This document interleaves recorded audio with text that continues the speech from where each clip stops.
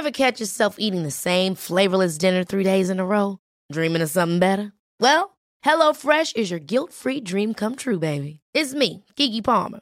Let's wake up those taste buds with hot, juicy pecan-crusted chicken or garlic butter shrimp scampi. Hello Fresh. Stop dreaming of all the delicious possibilities and dig in at HelloFresh.com. Let's get this dinner party started.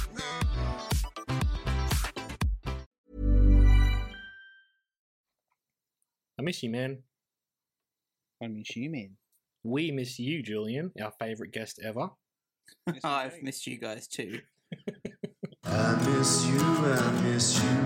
Do I miss you? I miss you, man. I miss you, man. Do I miss you? Welcome, everyone, to the podcast called I Miss You, Man. My name is Lonnie. I'm here with Dylan, as always. How you doing, Dylan? Oh, friggin' fantastic, mate. Couldn't be better. You? Yeah, man, pretty good. I'm ready to talk about some young Indiana Jones. Well, what do we normally talk about on this podcast? It's not always Indiana Jones content, is it? No, but Lonnie, it could be about anything because we take each other on a journey each week. Could be about pop culture, life, history, everything in between, mate. Everything's on the table. And Indiana Jones does cover a fair bit of those things. Absolutely. The other voice you heard earlier in the intro was that of Julian Barr, creative writer, historian, Indiana Jones expert, and one of our very best guests ever. Welcome back to the I Miss You Man Studios, Julian. How you doing? Oh, shucks. Thanks, Lonnie. Yeah, it's great to be here. Pretty good, thanks. That's amazing. Now, we get guests from time to time. We did a bit more back in early days, and we're going to get back into that soon, hopefully. Normally, we've sort of got an idea for an episode and we find the right guest, or we say to a guest, hey, we love you, come on to talk about whatever you want. But this one was a Julian-generated episode. You came to us with a topic, and you demanded it, and we said, yes, that sounds great, we'll do it. Yeah, in a lot of ways, I think that, the topic for this episode is the Young Indiana Jones Chronicles. And to me, it seemed like quite a natural follow-on from the episode that we did on After School Specials. A bit of edutainment, especially in the lead up to the new indie movie coming out at the end of the month. And I thought we'd maybe get together and reminisce and dissect the real Indiana Jones that everyone's nostalgic for. The Young Indie Chronicles, yes. Well, you picked a good topic because this is, one of our favourite film franchises. And it's very timely. Obviously, that's what got us thinking about it. And as we do on this podcast, we try and find those sort of curios in pop culture and go back and have a look at them. As you said, the whole field of after-school specials was on the table last time. Looking back at the history of Indiana Jones, obviously there's the 4 movies and soon to be 5 movies. Three movies, Lonnie. Oh, okay, we'll get into that. The silver screen is not the only place he's ever been, though. With this famous archaeologist, there's been a few video games, including some Lego video games. You made it then, haven't you, when you've got a Lego video game? There's some books, which I've been across myself. I don't know if you have, Julian. Also some comics, and obviously this TV show. So where does Indiana Jones come in your life, Julian? What's your journey with Indiana Jones? I think I first watched Raiders of the Lost Ark when I was 14, and I was quite ill at the time, and rented Raiders of the Lost Ark and popped it on because I'd heard it was a great movie, and I was not disappointed. I was absolutely enthralled all the way through. And as far as I was concerned, that was it. That was the perfect movie. No need to make any more now. But then I watched Temple of Doom, and for the first 20 minutes or so, I was absolutely enthralled. Wow, this really is the perfect movie. And then they get to India, and suddenly it's not. Love the third movie. I think that it cops a bit of flack, but I just love Sean Connery, and I thought that was the perfect ending for the series.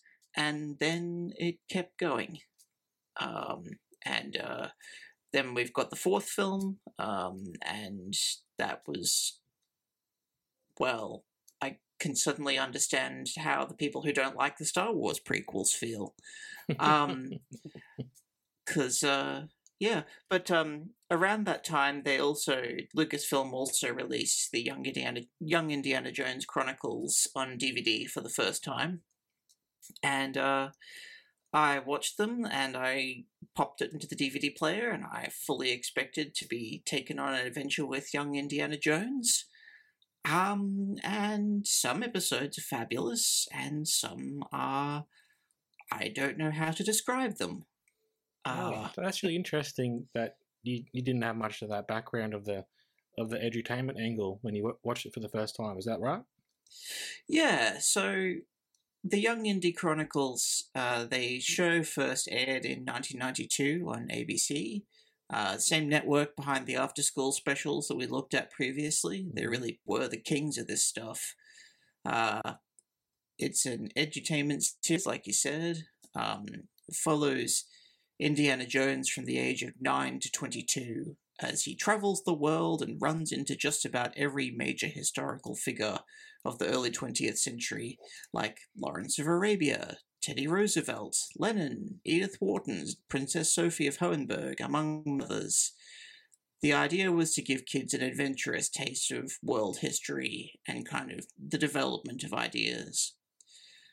But I'm interested to hear your stories about sort of your journey with the indie franchise. Yeah, that's good. That's a good little taste of what we're getting into, because we've looked at 3 episodes from the Chronicles, and we're going to go into a big, deep dive into them soon. I got the mic, so Dylan, you can be quiet for a moment. Oh, fine. All right. I'm very basic when it comes to Indiana Jones in my rankings. I think the first one, perfect movie. I've really got a soft spot for the third. I think it's quite good as well. Temple of Doom, I don't know if this is true of other people's families, but that one scared my brother so much when he was young that I was never able to watch it myself. So I was an adult when I watched that for the first time. And I'm with you, Julian. It starts off so well, and then gets into some really weird stuff, but also probably some of the best stuff, some of the best set pieces and whatnot. But it leaves a weird taste in the mouth, that movie. And the fourth one, I saw it in the cinemas when it came out, and I mean, I didn't love it, but I didn't hate it as much as everyone else seems to. It's one of those strange ones. Again, it's got some good stuff in it.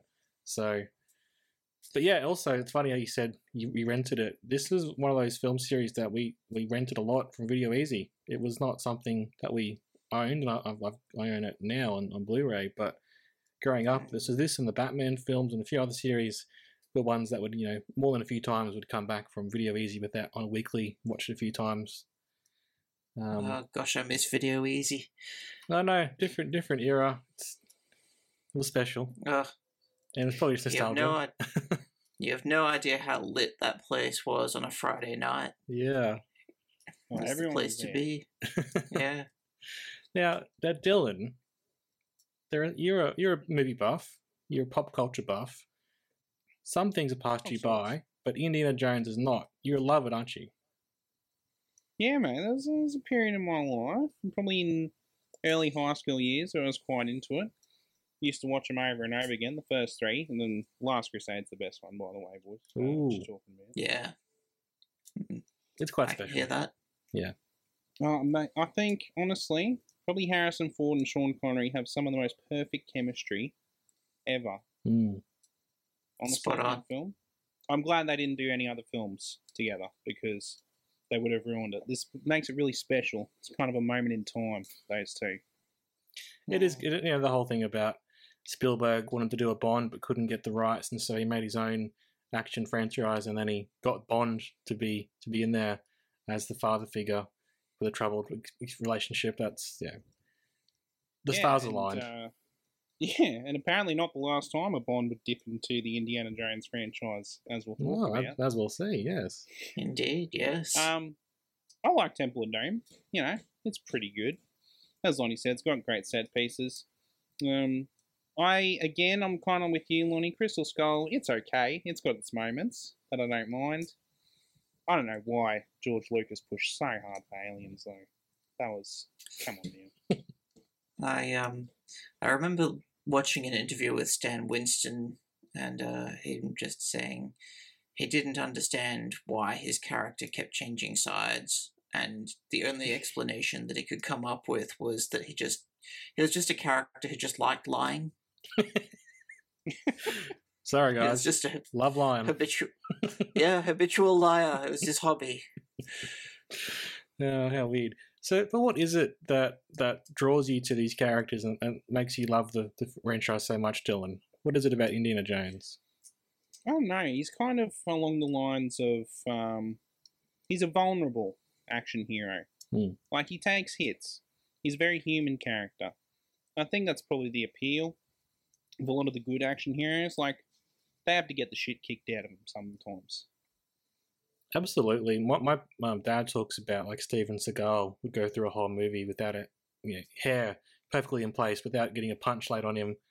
And that's not as fun as watching John McClane walk through glass, is it? Yeah, exactly. I was thinking that exact thing, yeah. Yeah, and what about you, Julian? I'm guessing there's the history angle as well for you as a historian. There's the history angle, yeah, but to be honest, I think I mostly just connected with the character of Indy, and again, it's because he was relatable and vulnerable, and I don't know, I just kind of wanted to be him, if that makes sense. As a 14-year-old, that's the only reason that you need to love a movie. Yeah, absolutely. That's true. And there's just some really great characterization of Indiana Jones that makes him stand out, I think, in the pantheon of great film characters. As you said, the vulnerability, the fact that he hates snakes, like, he's this action hero, but he's got a phobia, and that just makes him that much more relatable. He's got problems with his dad, which I think a lot of people can relate to, if not that specifically, just, parental family issues getting in the way. I also think something that is special, especially to kids, is that he's got, like, a secret identity, almost, because he's got this work life, but then on the weekends, he goes and does this daring do adventures. And I just think, and the other thing we got to talk about, really, is Harrison Ford, the role he loves and was born to play. Oh, yes. I know. And do we have any idea about why Harrison Ford loves playing Indiana Jones so much, but hates playing Han Solo? Do we have any clue as to why that is the case? I remember reading an interview with him in Empire magazine where he said that Indy just has a bit more depth to him. He's a more soulful character compared to Han Solo, whose role is basically to be the cool older brother. Sure, I can understand that, but to be so diametrically opposed, I think this is his favorite role, and Han Solo is his least favorite. It's so bizarre. It is weird, and I also think I don't think that Harrison Ford is particularly egotistical. He's an actor and movie star, so obviously there's a bit of that. That's why he's in that career. But I have to think that in Star Wars, he's one of the crew. Indiana Jones, he's the main guy. It's all him. So I think that's part of it, surely. Sure. Yeah. Can't hurt, certainly. To some extent. I also think the indie movies, they're really well written. Like Raiders of the Lost Ark has such an incredible screenplay. And each film challenges indie in a different way. And kind of deals with a different religion. Basically, Indy, when we meet him, is an atheist. He's a man of science, but he eventually finds the faith to close his eyes and let God sort them all out with melty faces. The second one is about Hinduism, kind of. It's anyway. Then we get to the third film, which is about Christianity, and the reconciliation of the father and the son, sort of tying into that theme so closely. And then we get to the fourth one, which is aliens. Yeah. Well, it's interesting you say that, Julian, about the 4 films, and there's a bit of an arc, pardon the pun, over the first 3, and then the 4th kind of is his own thing-ish. But the other thing I think is interesting and makes the series stand out as opposed to other action films is the historical setting, and also the interplay that Indy is this guy who's an archaeologist, is obsessed with history and putting relics in museums and whatnot, but also he gets confronted with these mystical things and doesn't seem to like bother him too much, or he just tries to live his life knowing that stuff is happening. That makes me come to this series. We're going to talk about the young Indiana Jones Chronicles, in which that element isn't at play, and it is more of a guest of the week who happens to be a historical figure, which I don't think the film series was as much into having Indy meet historical people. I mean, I guess Hitler turns up in the 3rd film. That was a gag. Yeah. So, that is the concept, I guess, that you spoke about of let's teach kids some history, and if they can learn about Lawrence of Arabia while at the same time, almost let's lure them in with some fun adventures, but also they'll learn some history. That's not really the point of the movie series, and that's where I kind of think the TV series has left me a little bit cold, but also I'm not the target audience as a almost 30-year-old man now. Yeah. I have mixed feelings about the show. It's a very mixed bag. It was an anthology series, and some episodes feature very young Corey Carrier as little kid Indy. Most episodes feature Sean Patrick Flannery as teenage Indy. River Phoenix wasn't up for reprising his role. And one week you've got little Indy wandering around the Athenian Acropolis with his dad, talking about philosophy, and the next week you've got shell-shocked teenage Indy dealing with the horror of trench warfare, and then we got the Great Train Robbery, and then there's the episode where he fights Dracula, and sometimes it can be really light and family-friendly, and sometimes super intense and action-packed.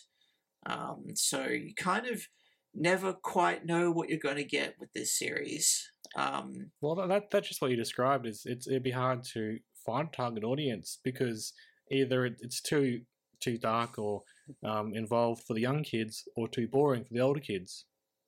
Yeah, exactly. I find that the best episodes tend to be the ones with as little involvement from historical people as possible. Yeah. And where it just focuses on just giving us a good story. But that said, look, it's kind of fun. Like, I personally did learn something from watching this show. And it's quite, it's also a really good looking show. Incredibly lavish production values that had never been seen on TV before. It was shot entirely on location in 25 countries. A 3-year continuous shoot with incredibly detailed period props, costumes, cars. The set design is just amazing. Sorry, the art design is just amazing. And it's also kind of interesting for me as a follower of Lucasfilm, because it was kind of Lucas's proving ground to experiment with effects techniques that would pop up later in Star Wars, like digital set extensions, CGI dogfights, multiplication of extras to make crowds. But, there's also plenty of practical explosions. So it's kind of great in that way. I think I've got in my notes here, Julian, actually something about this must have the most explosion and fire of any kid show ever made, right? It certainly has the highest body count. Well, that's true and too. There were complaints about the violence of it. Like it could be so bleak sometimes. And even in the little kid episodes sometimes. And we'll go into that. Mm. Well, yeah, the one thing I'll say about the kid episode, the little kid episode we watched, is that he felt like a passenger in the story.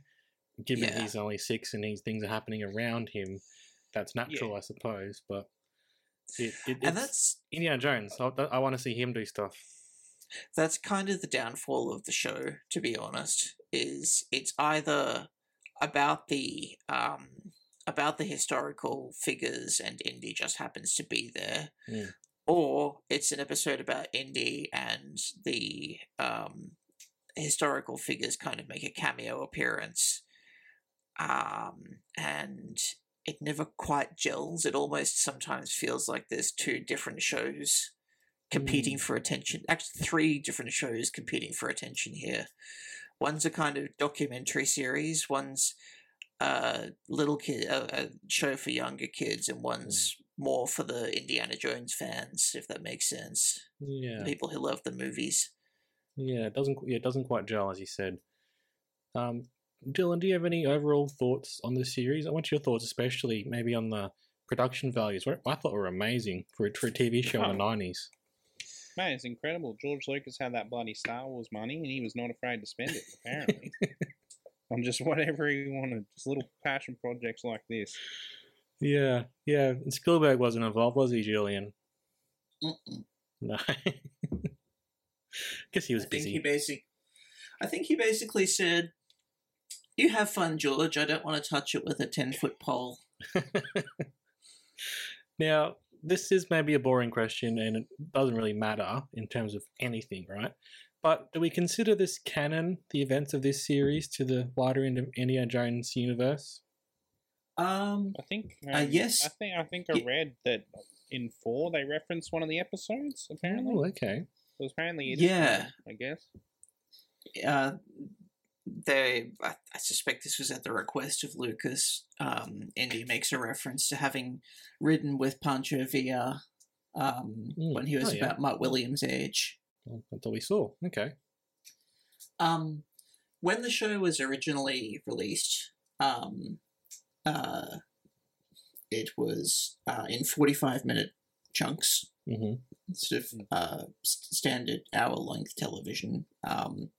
And they had an elderly actor, George Hall, playing old Indiana Jones, and he would present kind of a bookend where we'd see Indy, struggling to pump gas, and the gas attendant comes out to help him, and he tells this poor person his life story about as a way to kind of introduce his adventures when he was young. Classic old man. He's Grandpa Simpson in it. Okay. Yeah, it's exactly what it's like. And they're kind of cute and kind of fun, but I'm kind of glad that they were taken off the DVD release, because they're not the bookends aren't canon, because they clash with the Crystal Skull. Okay. But yes, Indy has a daughter in that continuity.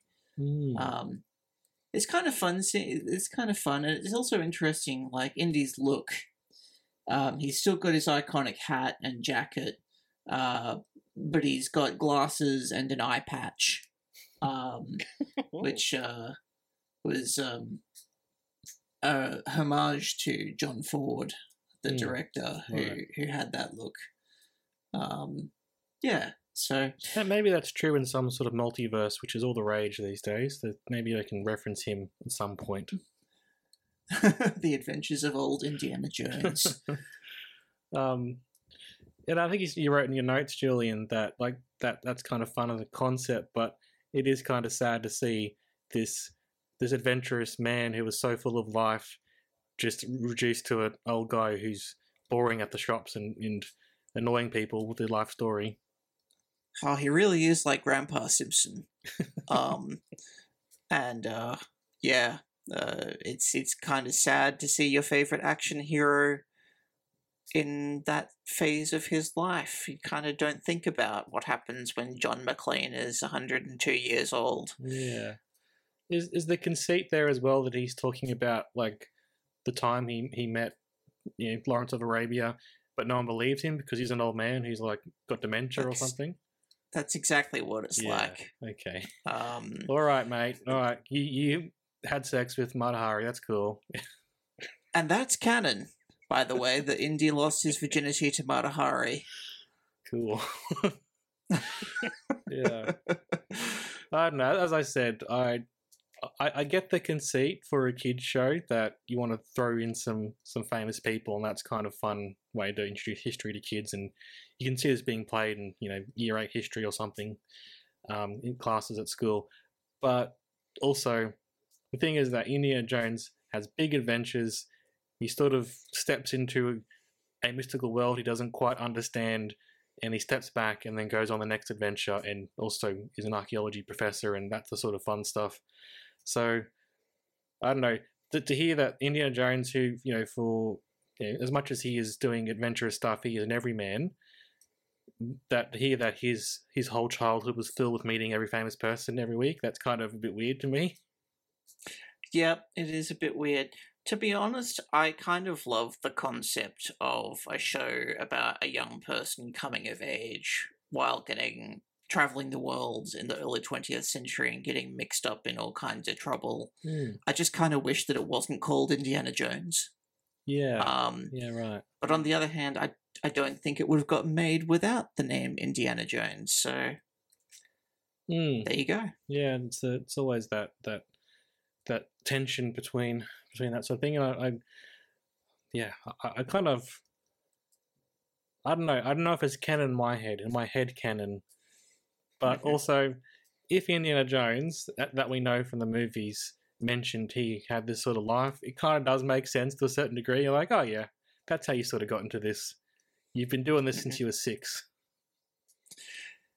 Yeah, and I don't know. I think that it's an interesting artifact, and it's an acquired taste for sure. Part of the problem is that they don't really go into Indy's character, like his backstory. Like, I was fully expecting to meet Sala and Marion and Abner Ravenwood, maybe find out what the backstory is with Belloc, but none of them show up. Yeah, do you think that was maybe, if not a Spielberg thing, but more of a, you can do your show, but as long as it doesn't really interfere with the movies, do whatever you want? Is that the idea? I know that there were episodes planned for the 3rd season where we did meet Marion and Belloc, but it got cancelled. And in fact, Belloc and Indy were going to be great friends, but they have a falling out when Belloc stole a crystal skull. Okay, George. Getting your skulls in early. He really wanted that in the movies. He wanted that as the MacGuffin so badly. All right. Now, we've got more to talk about the show in general, but maybe will come out of our discussions of the episodes as we go through them. Julian, could you gave us a little mini trilogy, which was quite cool. What were the episodes we watched? First one is called My First Adventure, where Indy embarks on a world tour at the age of 8, leaving Princeton for Egypt. Joining the Joneses is Ms. Helen Seymour, a no-nonsense Oxford tutor who is responsible for Indy's education. In Cairo, they join up with Howard Carter and T.E. Lawrence on an archaeological dig, where Indy discovers his passion for archaeology before helping to solve the theft of a priceless jackal artifact. It turns out the culprit is Demetrios, a mad bomber and smuggler of antiquities, and Demetrius gets away. After that, the family heads to Tangier, where they meet journalist Walter Burton Harris and Sharifa of Wazan, Emily King, before learning about the slave trade. Disguising himself as a Moroccan, Indy is kidnapped, and he narrowly escapes a life of forced labor. The moral of the story is that slavery is bad, kids. Well, I mean, moral of the story is some slavery is bad, because there was a discussion at some point where some of it's justified, apparently. Yeah,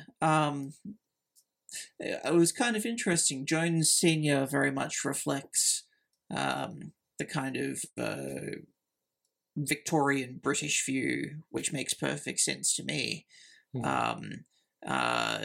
Particularly looking at sort of the classical context where slavery was quite normal, and he thinks that makes it okay. Miss Seymour, who I love her as a character, she's so spiky. She tells him off. I like her as a character. Yeah, this is an interesting episode, and I think it really quite suffered in our watching by being the two distinct episodes just thrown together. Because at about the 46th minute, it just changes, and I was like, "Did I miss a scene? What's going on here? We're in a totally different environment." So it probably suffers because the book ending got taken off. I'd say that was probably the actual end of the episode originally. Yeah, that's how it would have been. Yeah. I think that in the pilot, it was actually a telefilm, and the first half was Egypt, and the second half was Mexico, with teenage Indy pursuing Demetrius. That would make sense. But it does actually lose something from not having the narration from old Indy, and sometimes the sticky taping two episodes together is quite jarring, particularly, and it's much more noticeable with Indy when he's younger because he's aged between the two parts. Oh yeah. The way that this one's thrown together, I couldn't chart the journey, so I do wonder if a bit of narration could have helped, or I mean, like, they did put something in, but I don't know. I was lost for a bit, and I can't help but feel like I know they did it for DVDs, but it's also like it's a kid show. Who cares? Like they'll be fine. Yeah, I kind of wish that George Lucas had resisted his temptation to tinker with it. He can't leave things alone. Yeah. And it was stronger in its original presentation with Old Indy. But hey, we needed to have Shia LaBeouf as Indy's kid. He was hot that summer. It's true. Oh yeah. That was the weirdest 5 minutes in pop culture ever. It's very true. Now, is Indiana Jones's mum ever addressed in the movies? Because it's very obsessed with his dad, obviously, in that third film. But has his mum ever talked about Julian? There is a very brief reference in the third film, where Indy and his dad sit down at the airport bar, and they say, "We haven't talked since Mum died." And it's never really addressed who she is or what she's about. And I'm sorry to say that we don't necessarily see a whole lot more of her in the show. I mean, she's there. Yeah, exactly. She was fine. She was a mum, as any normal mum would be. There is one episode where she falls in love with Pacini, and Indy has to save his parents' marriage. Yeah. Because that's not toxic. Yeah, I know. Now, we mentioned T. Lawrence recently in episode Julian. I'm not sure if you've listened to it yet, but the best Lawrences we went through in history, and he was up there, wasn't he, Dylan? Yeah, mate, he's one of the boys for sure. And he's a bit of an something that Indiana Jones molds himself on. This series indicates. Well, it's never stated explicitly, but this is kind of my reading of it. Is that across these three episodes, we very much see that Indy he meets Lawrence, who is an amateur archaeologist himself, an action man, and yet a very educated and cultured figure, with a real sense of history. And he kind of gloms onto Lawrence, and we see that they keep in touch throughout his life. And it kind of makes sense to me that of all the historical figures that Indiana Jones could attach himself to, he would go for Lawrence. I think that Lawrence is filling a sort of cross between a big brother, which he doesn't have, but also a father figure, which he has a troubled relationship with, and then as we see, he grows into that as he ages. So that's kind of cool. I didn't mind that little bit of characterization. I wrote here as well, high production values from the get-go, just amazing. Some of these scenes in the desert, they would have cost so much money, so many extras running around, like just amazing, isn't it? And when they show Indy and Miss Seymour climbing the pyramids, they really went to the pyramids. Jeez. And they don't allow you to do that anymore. No. Too many people bringing a hammer and chisel and just cutting off a bit of the pyramid to take home with them. That sucks. But still, it's it's very cool. It is incredible scenery. And also, there is one thing that does crop up a bit throughout the series, is that the series references a lot of movies. And when we first meet T.E. Lawrence, he's kind of this mysterious figure striding in from the desert. And it's very similar to his introduction in Lawrence of Arabia. Right, I actually haven't seen that yet. Oh, you should. I've got it there to watch in my pile, but even with the name and everything, I'm just bad, I guess. I just it's all good. End up watching House Hunters instead sometimes, Julian, unfortunately. I can't criticize. I'm currently watching Andromeda, which is the worst thing ever. That's interesting. I will look out for that when I do watch Lawrence of Arabia. One thing that I wasn't expecting on this show, in this series that we watched, was to be so much blackface. I was not thinking that would be a part of this. And no. I do know that it's like historically accurate to the time, but it still feels like something that maybe wouldn't get done on TV today. What are your thoughts on that, Dylan? I mean, yeah, you're right. It wouldn't get done on TV today. At least the second time in the war episode, it's for a good cause, you can argue. Like, they're trying to win the war, but the first time there's no excuse. Just morbid curiosity. No. It's, so Indy disguises himself as a Moroccan in the first episode, and we later see him disguise himself, I think, as an Egyptian.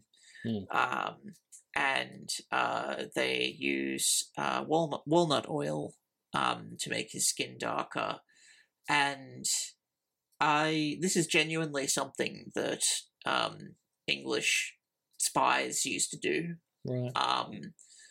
And on the one hand, depicting something isn't necessarily endorsing it. On the other hand, man, it's weird. I'm sorry. It is very weird.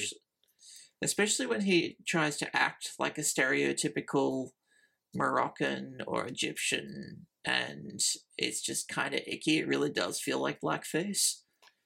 Yeah, and in this first episode, it's he's a kid and whatever, so it's kind of a bit more understandable in that sense. And I don't think it's saying go and do this, kids who are watching it. It's sort of depicting something that was happening at the time, and it's not necessarily blackface in the traditional sense of like minstrel shows and that sense. But yeah, we obviously don't do that, and that's not cool. And it, even with all that context, it's still weird to see it, and I wasn't comfortable watching it.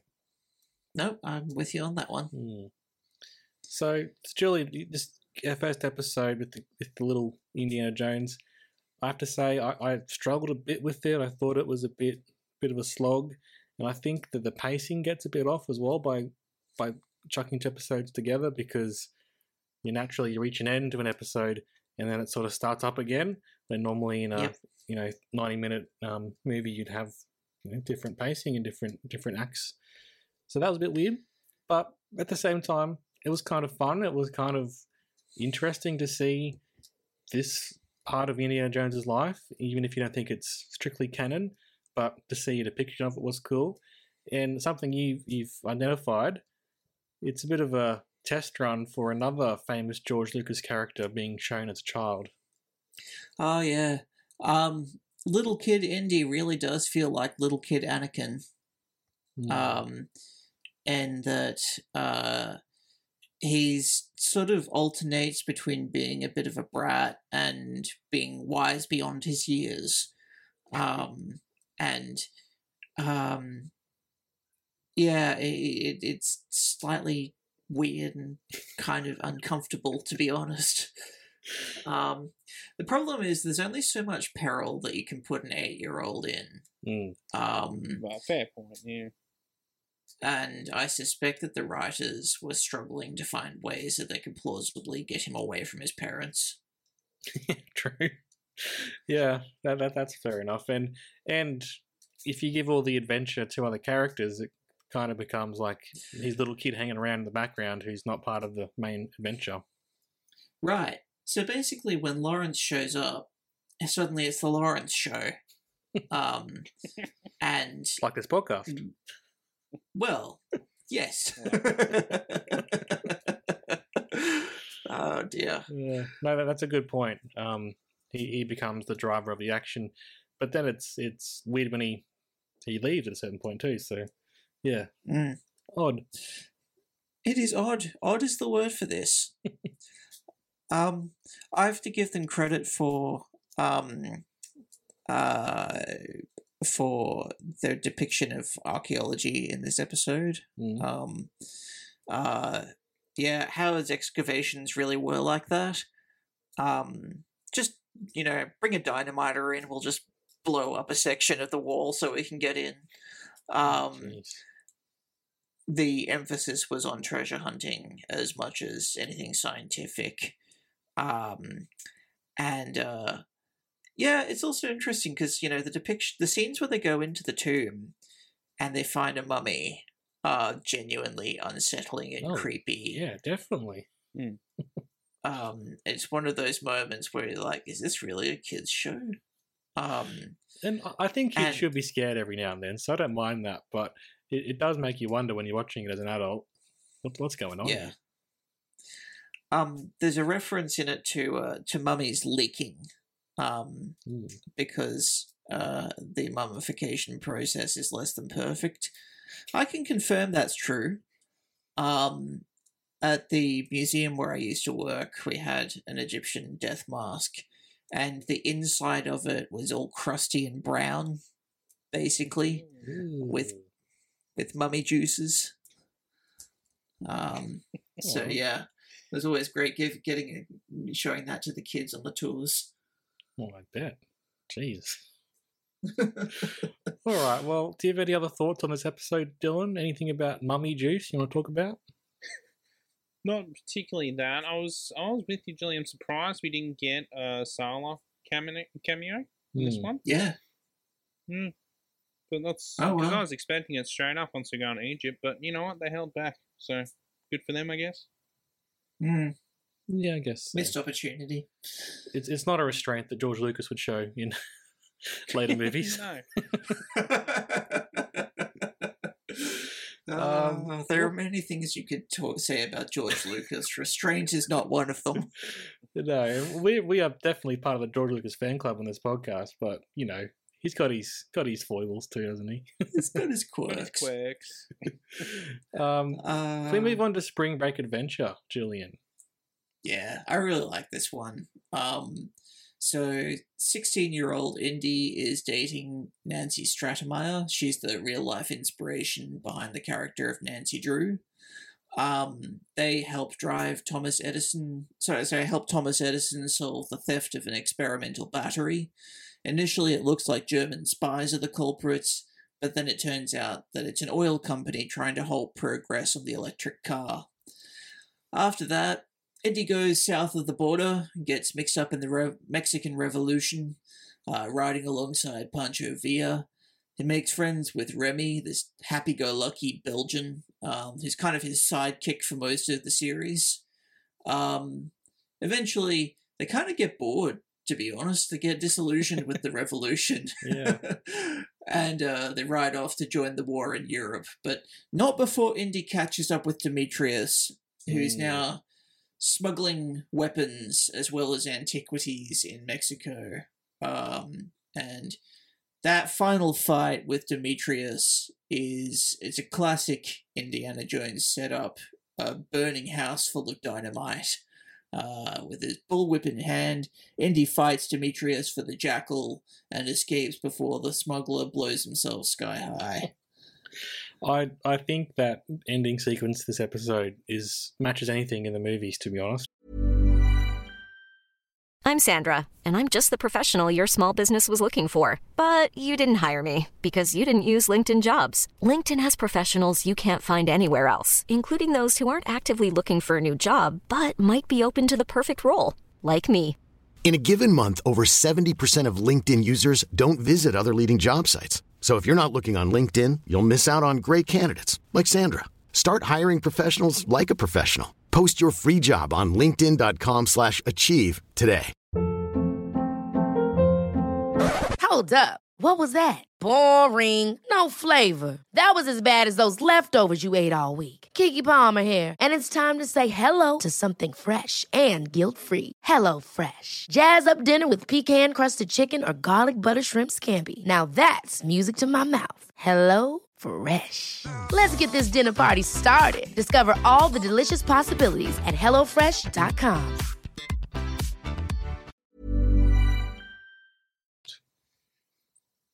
Absolutely, I- great. I love the fights because I love the sound effect of the punching. Yes. It's the same sound Yes. effect they use in the movies because it's kind of sounds like a whip cracking as well. Yes. Yes.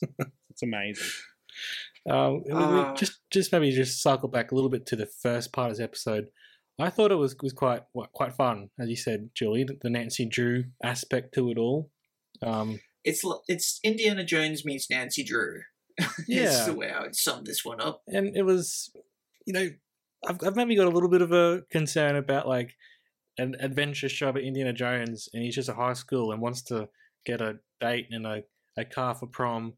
That maybe isn't what I think of when I think of Indiana Jones. However, it was a lot of fun if you kind of look past that aspect to it. And Again, if it wasn't called Indiana Jones, it'd be great. yeah, if it was just a period piece about teenagers who are in love and solving crimes in their local area of New England, that would be really cool. Mm. I liked in this that he's got a girlfriend. Like that's kind of weird to see him. He's got a job as well. He's working in an ice cream parlor. Like, can you contextualize why he's doing this? Like, he's obviously finished his adventure. He's like around the world tour. The dad's not around. Like, what's going on for Indiana at this point? Henry, I should say, at this point. I'm afraid I'm as much in the dark as you are. Oh, okay. It's just thrown in there that he works at an ice cream parlor. Cool. Yeah, basically. I think that the ice cream parlor is such a quintessential feature of kind of American suburbia in this time. It's kind of shorthand for this is a period piece about teenagers. Yes. They do the same thing in It's a Wonderful Life and in the Back to the Future movies as well. Yeah, it's cliched or archetypal, if you mean kind, perhaps, yes. Yeah. So basically, with the show, chronologically, the adventures of very young Indy breaks off with them in China when he's about 10. And the next thing we know, it's Indy when he's 16. And he's suddenly got a job working at a soda parlor, ice cream parlor. Okay, so he's just... The lost years are in there somehow, but we don't really know what happened. Just reading books and stuff, maybe. I suspect it was pretty dull, to be honest. Didn't get enough excitement to warrant an episode. All right, that's okay. Look, Sorry, you go. I have to say, the direction in that first episode, the one with Nancy, was really, really strong. This one was directed by Joe Johnston, fresh off The Rocketeer, and I think he would have been prepping for Jumanji by that point. But you can really tell it was the same guy who directed The Rocketeer, and who would go on to direct Captain America, the First Avenger. He's really nailing that feeling of adventure in the period setting. Yeah, there's a bit of a through line there, isn't there? Yeah. Yeah. It's kind of his thing. I think maybe this episode could have just been made that little bit better for me if it wasn't all about Indiana Jones getting a car for prom. Like, you could have the rest of it be fine still, but I don't know, he just seems to be dragged into it. He's a bit of a doofus as well. Like, I know he's supposed to be the very beginning of his journey, but he's just, like, as he grows up, he's unflappable, he gets beat up, but he'll keep coming. But he's a bit of a ninny here, I thought, just a bit awkward. And I don't think it even really matches with the River Phoenix version we know of as well from the movies. No, and this is part of the issue, is that chronologically this happens after the River Phoenix stuff, and we kind of get the reintroduction of the bullwhip. And I mean, he's in the second half, I think he's recognizably the same character as the River Phoenix guy, because, you know, it belongs in a museum. He actually says that. And this time he actually spots the bullwhip and he just goes for it. Because he succeeded the first time. And I can kind of buy that he's the same guy from The Last Crusade. But you're right, I can't buy that River Phoenix in The Last Crusade goes on to be a soda jerk. Yes. And this is, again, it's part of the problem. You know what Young Indy reminds me of in some ways? What's that? Is Tintin. Yes. Sure. Because Tintin, he's kind of a blank slate, and he will basically do whatever the plot requires of him on his globe-trotting adventures. He'll be whoever the story needs him to be. And he doesn't really have any strong personality traits except for being a plucky adventurer. Yeah. And the reader or the viewer can kind of, I don't know, impress themselves on him. Yeah, it's more about the MacGuffin and the set pieces than it is about the character arc, I guess. Exactly. And this is where it's sometimes Indy is completely unrecognizable episode to episode through the show. And there's no real character development. Well, there is, but it's very subtle. Yeah, sure. And again, when they showed it on television, it was an anthology series, so the episodes were shown out of chronological order. You just tuned in and got what you got. You weren't like waiting every week for the next bit of the last week's story. Yeah. Exactly, yeah. So you're right, it's a bit disjointed. Now, Dylan, we went to high school together. Sure did. How many times did you have a girl saying, let's do English homework together, when really we know what that she meant? She meant they were going to get down and dirty, right? Mate, too many times to count. You know how it is. Also, Dylan, when we were at high school, did you look clearly like a late 20s man? Because Indiana Jones look like does. I was pushing my 30s, no. I think that's a bit easier to handle when he's not at high school, but it was a bit jarring for me. I understand why. Obviously, he's got to be older to film it and stuff, but still, it was a bit awkward for me. This is very 90s off TV at the end of the day. Yeah. Yeah, he has got a bit of a baby face, though. Oh, yeah, true. It gets a bit weird later on when he comes back to America after the war, and and he catches up with his dad because there was only 1 year's difference between the actor who played Indy and the actor who played Henry Jones Sr. Oh, right. Yeah. And I mean, they age him up quite well, but yeah, it is slightly weird. What do we think of his dad in the show? I think that the impression of Sean Connery is pretty dead on. I could buy that this guy will turn into Sean Connery later in life. What you guys think? That was my issue, because we know what Sean Connery looks like at around that age. He looks like James Bond. He doesn't look like this guy. But apart from that, yeah, as you said, the accent was pretty dead on. And I don't know if he should have been as active in the series as he was. Like, Last Crusade, he comes across as more of an absent father than he is in the show. Yes. They do address that a bit. Basically, when Indy comes back to the US, his father really just doesn't want to know him. Oh, Jesus. And still sees him as a silly little boy, even though Indy's been to war and he's come back a man. But, you know, there's a very tense and awkward scene between them where Henry Jones Sr., he insists on calling Indy Jr. He hates it. And they get into an argument over the resolution of World War One. Indy knows that they're heading towards another war, and his dad just dismisses him and says, "Go to your room." There won't be another war in my world, thank you. Exactly. And I can really see that is the rift, and also the fact that Indy went to study archaeology.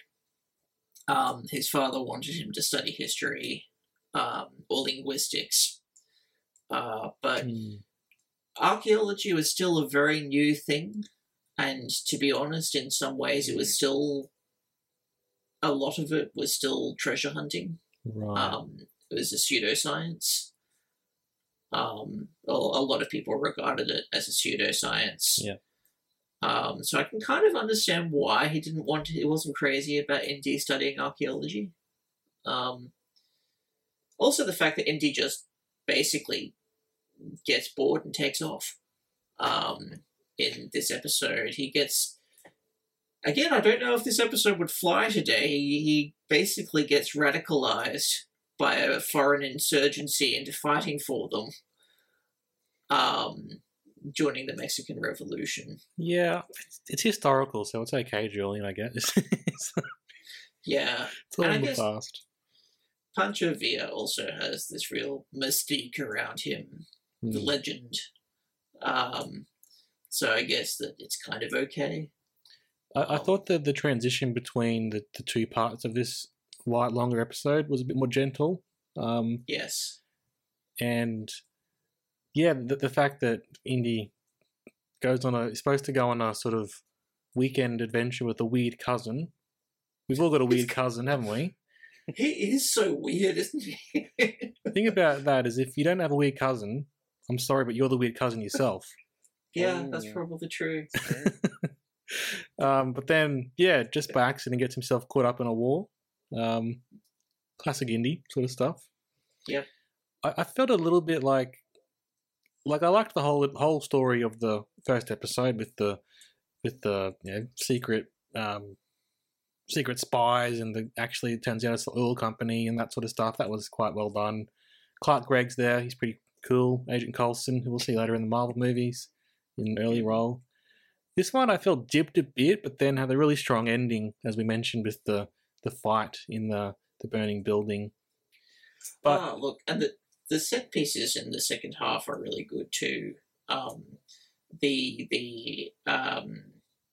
The battle scenes are fantastic, and always the the moment where the train, they basically steal a train, load it up with explosives and ram it into a wall, was so tense and really well done. The budget of this show. Yeah. Amazing. Cannot be overstated. No. But I feel like it just felt a bit reminiscent of the little kid episode where at a certain point Indy's just sort of along for the ride. He's incidental to what's going on. But that does get corrected by the end of this episode where he's in the thick of it. Yeah, and he's kind of matured to the point where he can finish what Lawrence started in getting the jackal back.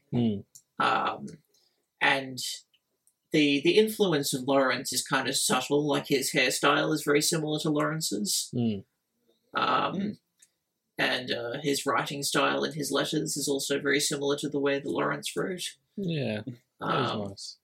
Oh, what did you guys think of Remy? That's his buddy. Yeah. Yeah, it was cool to see Indy have a friend. Yeah, he's alright. Yeah. Could take him and leave him. Okay. I'd be sad about leaving him a little bit, I guess. Well, that's good. Yeah. Indy and Remy. Remy is kind of the archetypal, the prototype for figures like Sala, kind of Indy's sidekick. And they do have a lot of adventures together, and that is actually one thing which is done quite well, is that they have a lot of ups and downs in their relationship. And ultimately, they're kind of part as enemies. Shit. Oh, no. Well, kind of. Basically, the last adventure together is called Treasure of the Peacock's Eye, where after the war, immediately after the war, they go after this diamond, the two of them, and it's the diamond from the Temple of Doom, the opening. And it is Indy in proper treasure hunting mode, but Remy only wants it because it's a diamond and it's priceless. And they kind of part ways, accusing each other of backstabbing. And Indy realizes that he's going after the diamond for the wrong reasons, and that he could spend the rest of his life pursuing this diamond. And it's kind of nice to see it as it's kind of nice to have that line of continuity with the films. Yeah. I can't help but feel this podcast will end like that. Dylan and me fighting over a diamond in some capacity.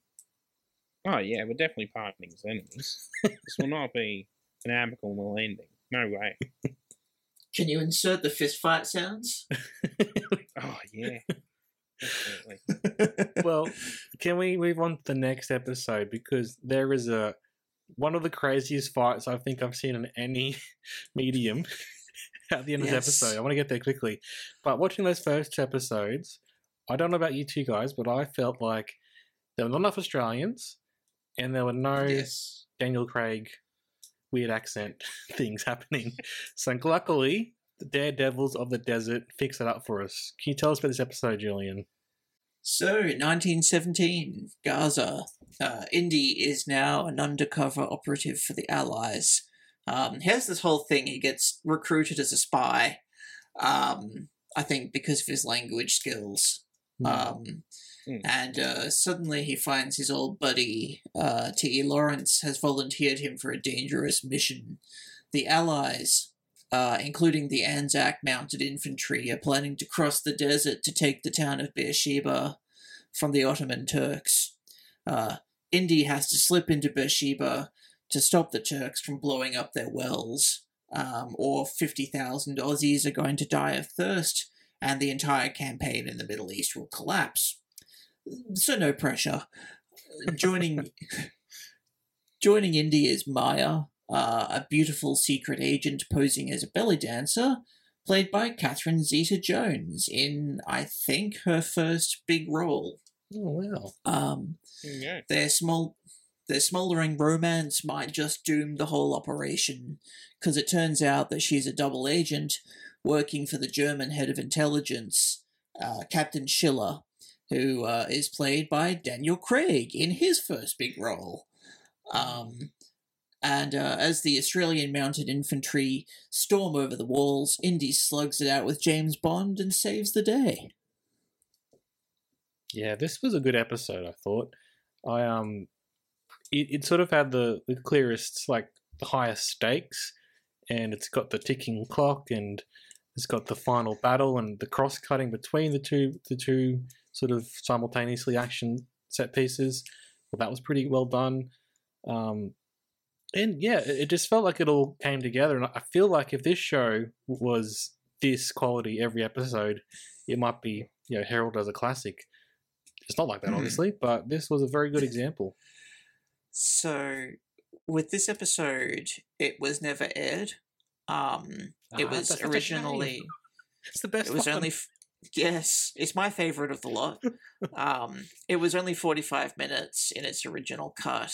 But for this one, when George Lucas decided to release them as telefilms, rather than stitch this one together with another episode, he decided to do an extended cut. And you can feel like a big movie, yeah. Yeah, really, it's coherent. Yes, very. And We're trying to be polite. That's a very good point. I have to say, like, this one does feel like proper Indiana Jones. It's also really good historical stuff. And it's really well directed. And like you said, I wish that the rest of the show was just like this. It's a shame. Yeah, it's almost like they cracked it. They worked out how to do it, but that's right at the end. Yeah, it was too good to release properly. But I'm glad they went back and fleshed it out for a longer episode.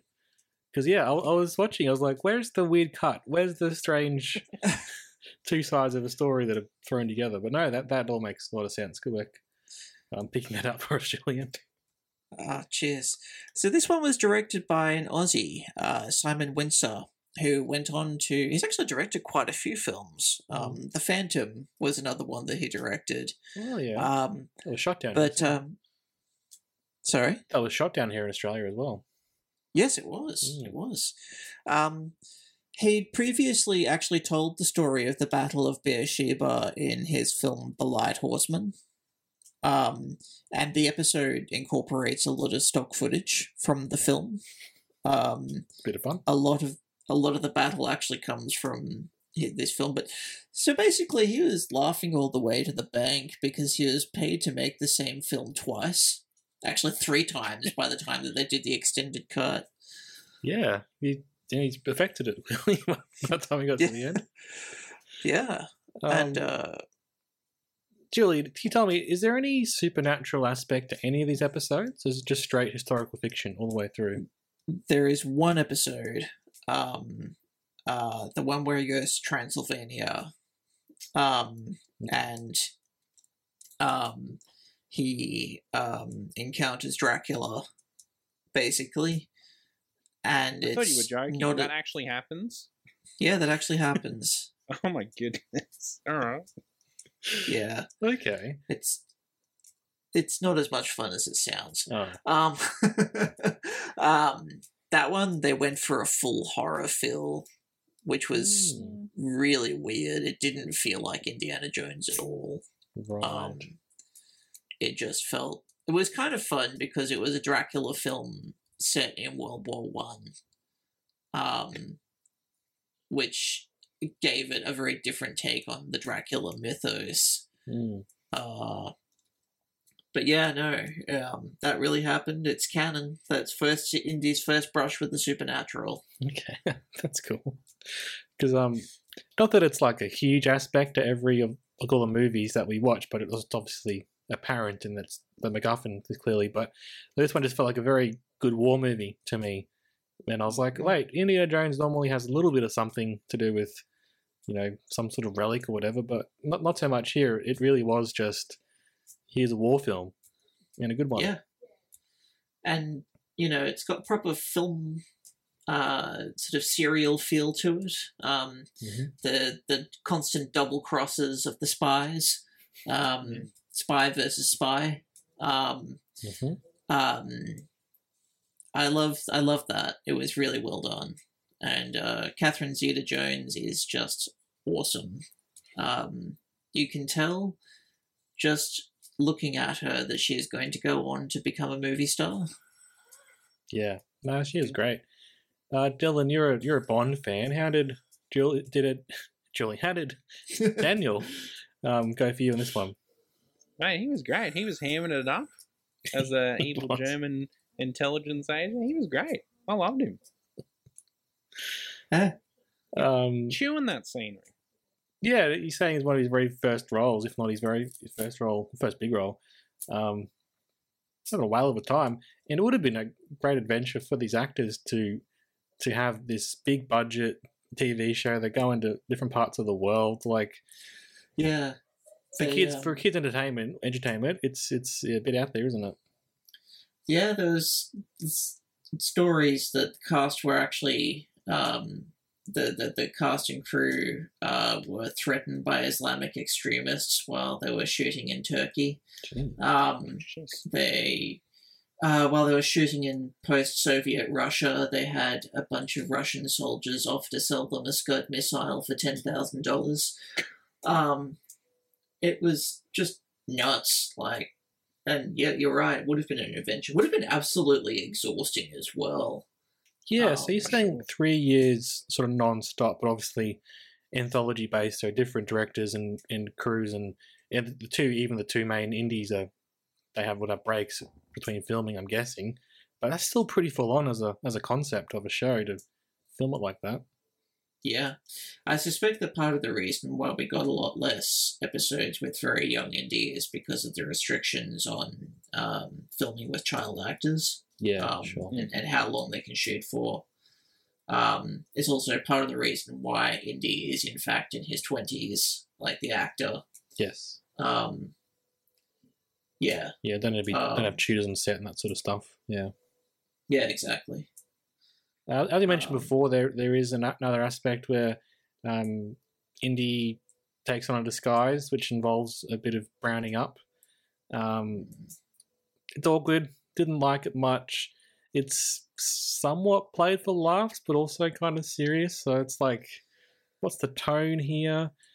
It was funny though. He's bartering with some criminals he's sort of come across, and they want the Catherine Zeta-Jones character who he's traveling with, and they want to take her. He's like, no, she's lazy. You don't want her. She's terrible. Yeah. And they're like, oh, if she's so bad, get rid of her. We'll take her.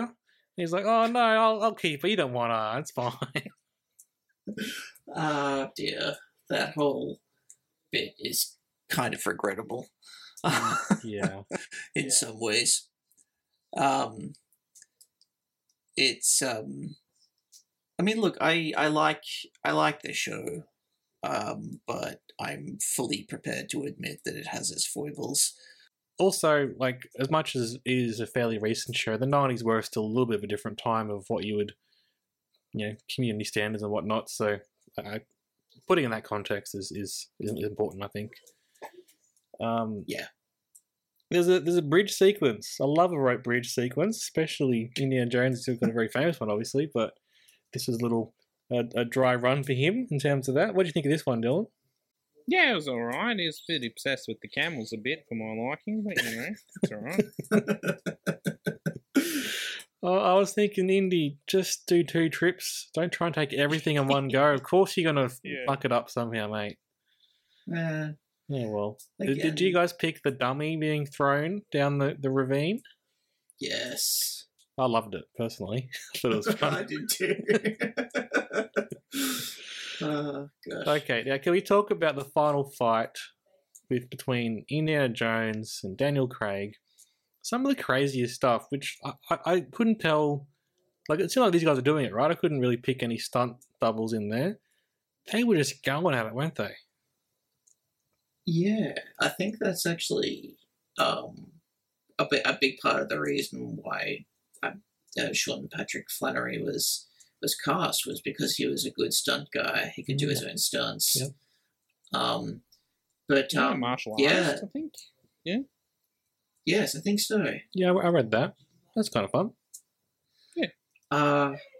But yeah, the fight is, I mean, it's right up there with any of the fights in the indie movies. Well, they just destroyed these two offices that they were working in, just absolutely smashed everything to bits. The sound effects you mentioned, Dylan, were going crazy. And it's a classic fight where it's not just like a fight to the death. They're trying to stop a switch being thrown, which is just classic pulp sort of media. I love that stuff. Yeah. And the editing as well. The cross-cutting between that and the battle going on outside. The tension is so high. But I gotta say, one of the things that Indiana Jones consistently does really well is that the fight scenes are really coherent. Yes. Yeah. You can see where everyone's standing. You can tell who's throwing the punch. You don't have these frantic cuts, which you often see in action films where they're using editing to try to make it more frenetic, seem more frenetic than it actually is. Just the rhythm of it is quite natural. Yeah, it's a brutal fight too. It's so good.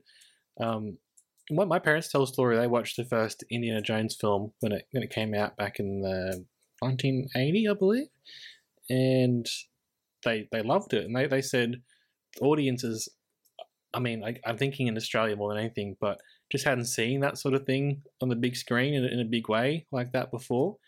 And the story they tell is that the movie finished and everyone got up and clapped because they were like, that was so amazing. And action films and adventure films to a certain degree, but this is obviously the peak of it. But Dharma does it in certain ways, really. But there is something special about Indiana Jones, and my mum, who likes a lot of movies and TV shows and stuff, but doesn't always get out to the cinema to watch things. So I was like, "Are you going to see the new Indy?" She's like, "Definitely, yeah, I'm going to see that one in the cinema." The Harrison Ford aspect, I guess, is also important there. But yeah, it's just from the get-go. I think the commitment to having those visceral set pieces and the fights and the adventures, that's what sets this series apart. Absolutely, among other things as well. What did you guys think of the Australians in the movie? It's around this episode. I think the fact that there was an Australian director definitely helped. They felt like authentic Aussies, to be sure. Even a bit of rugby thrown in. Indy playing rugby. It seemed like everyone bonded over the fact that he got smashed, which I thought was very true to life. Classic Australians doing that. Absolutely. Yeah, so I was watching it and I'm noticing the Australians were sort of interrogating young Indy so much. I'm like, are you guys going to turn out to be spies yourself? But I think, as it turns out, they were just inquisitive about this fellow, and they were a bit bored because the powers that be weren't letting them fight. Yes. Oh, that's also true that they were held in reserve.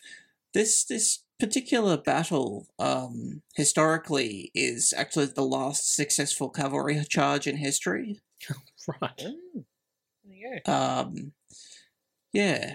I think that it was partly that they were just wanting to show how much friendlier Australians are compared to the Brits. Then that's classic Australian director bringing that aspect to it. I'm sure where it's if we want to have a villain, it can be the British. Yeah.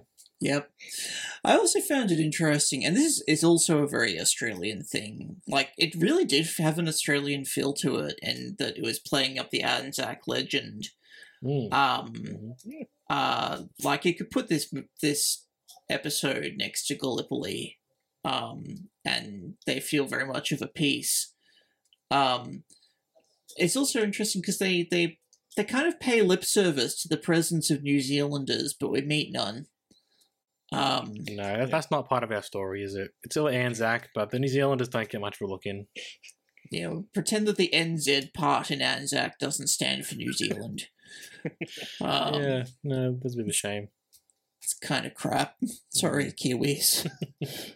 The episode also references an episode which had been written where Indy visits Australia. It was never filmed, and he meets Harry Houdini during Houdini's visit to Melbourne.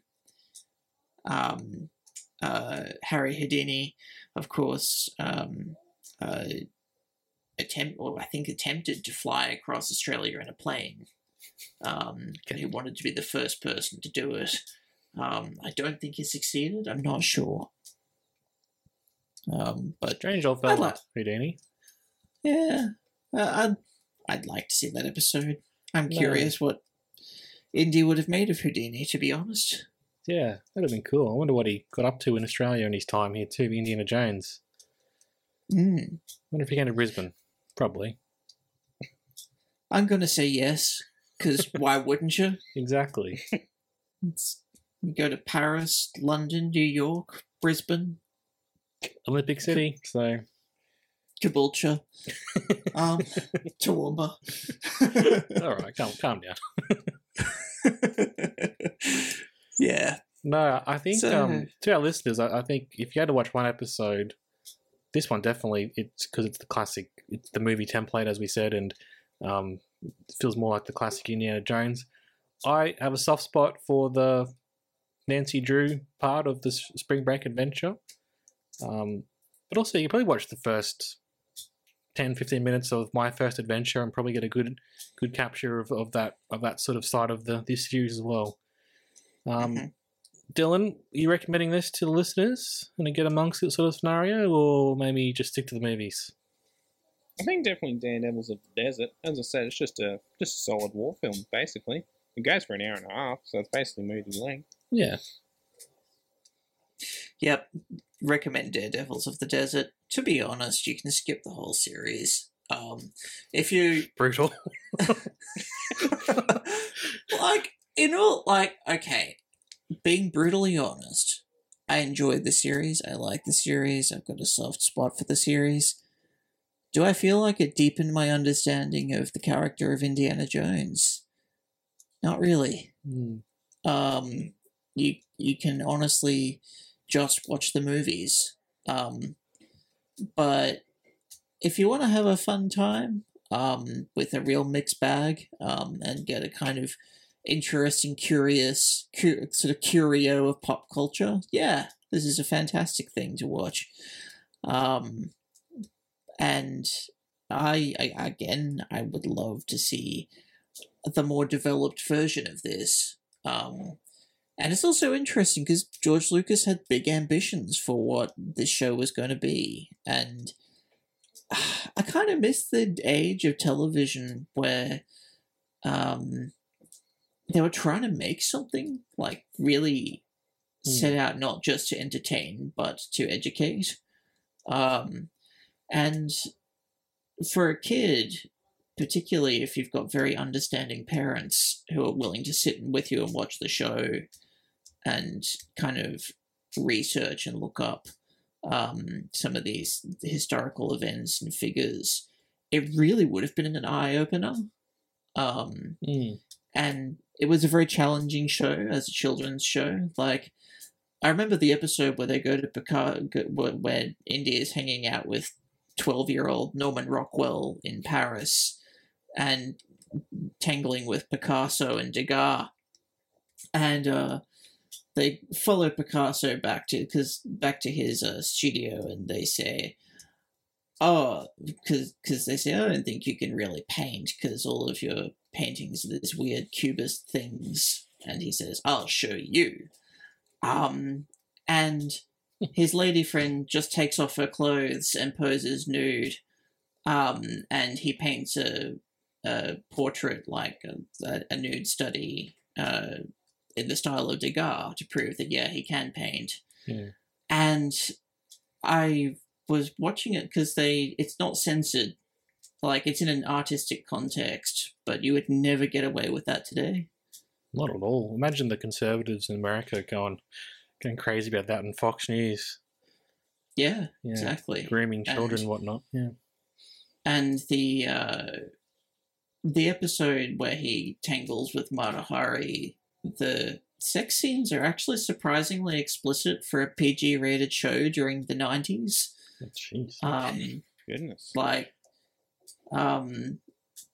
They're actually much more steamy than anything in the actual films, which are marketed to adults, which is weird. Well, there you go. Look, maybe the execution isn't always amazing, and we've talked about some of the problems, but you can't fault it for not being a big swing with huge production values, and you don't always see that these days, do you? No, it's particularly not in children's television. No, no. We said that's a bit of a neglected aspect of what we said in our previous edutainment adventure. So yeah, and in the book, The Creative Impulse, George Lucas talks about these newfangled things called DVDs, and he says when the book was published in 1997, and he has these plans for when they become affordable for the home video market. He says, we're going to have interactive adventures where the movies would be turned into multi-path adventures, and you could go off on your own. So in the episode where Indy's in 1920s Chicago, you could learn about jazz. You could learn about go off on your own adventure and learn how to read music. And God bless him for wanting to do that. I think he vastly overestimated what DVDs were going to be able to do. Either that, or I think quite possibly the full potential of the DVDs were never exploited. True. Do you remember the early days of DVDs? Like when they had these menus, and I remember with the first Harry Potter DVD, there was a series of interactive games that you had to and puzzles that you had to do to unlock the deleted scenes. Oh yeah, I remember that. I kind of miss that, That was a time when they were trying to push the format and the potential, and it seemed like everyone was more just happy to have something to watch their movies on. Yes, I just wanted a glorified VHS, really. Yeah, but I guess at the same time, the video games market was sort of taking that on, I suppose. But yeah. Well, in its very early days, Lucas actually conceptualized it as a PC game. Right. Okay. And that cheaper, never probably. event. Yeah, probably. Yeah, but we wouldn't have had this episode of this podcast, so That's true. that is. It's funny, Julian, that you're like, let's watch some episodes of this for the show, and Indiana Jones coming out, whatever, and then we get to the end, and we're like, do you recommend it? Oh, I wouldn't recommend it. No. Look, I would recommend it. I would recommend it as a curiosity. Yes, with all those caveats. And look, if you're a fan of this show, you probably are a fan of weird shit and pop culture aspects, which is what we're all about. So, Absolutely. And I love it for all its faults. Yeah, that's great. Well, Julian, it's been a pleasure, as always. Anytime you have any impulse to do an episode of I Miss You Man, just let us know. We'll be there. Anything weird that enters the brain that you want to talk about, just come in. We got you. We could do on a DVD extra features. Good. Yeah, that sounds good. As we said up top, Julian is a creative writer in his own right. We'll link to his exploits, his adventures, his website in the show notes. But you can also catch some previous episodes where Julian has come on board. It's always a special time with you, Julian, and we do appreciate you opening our eyes to this, because this has been something I've always been interested in watching, but didn't have the push, and that's what you gave to us today. Oh, well, Apologies for that, and thank you. Right.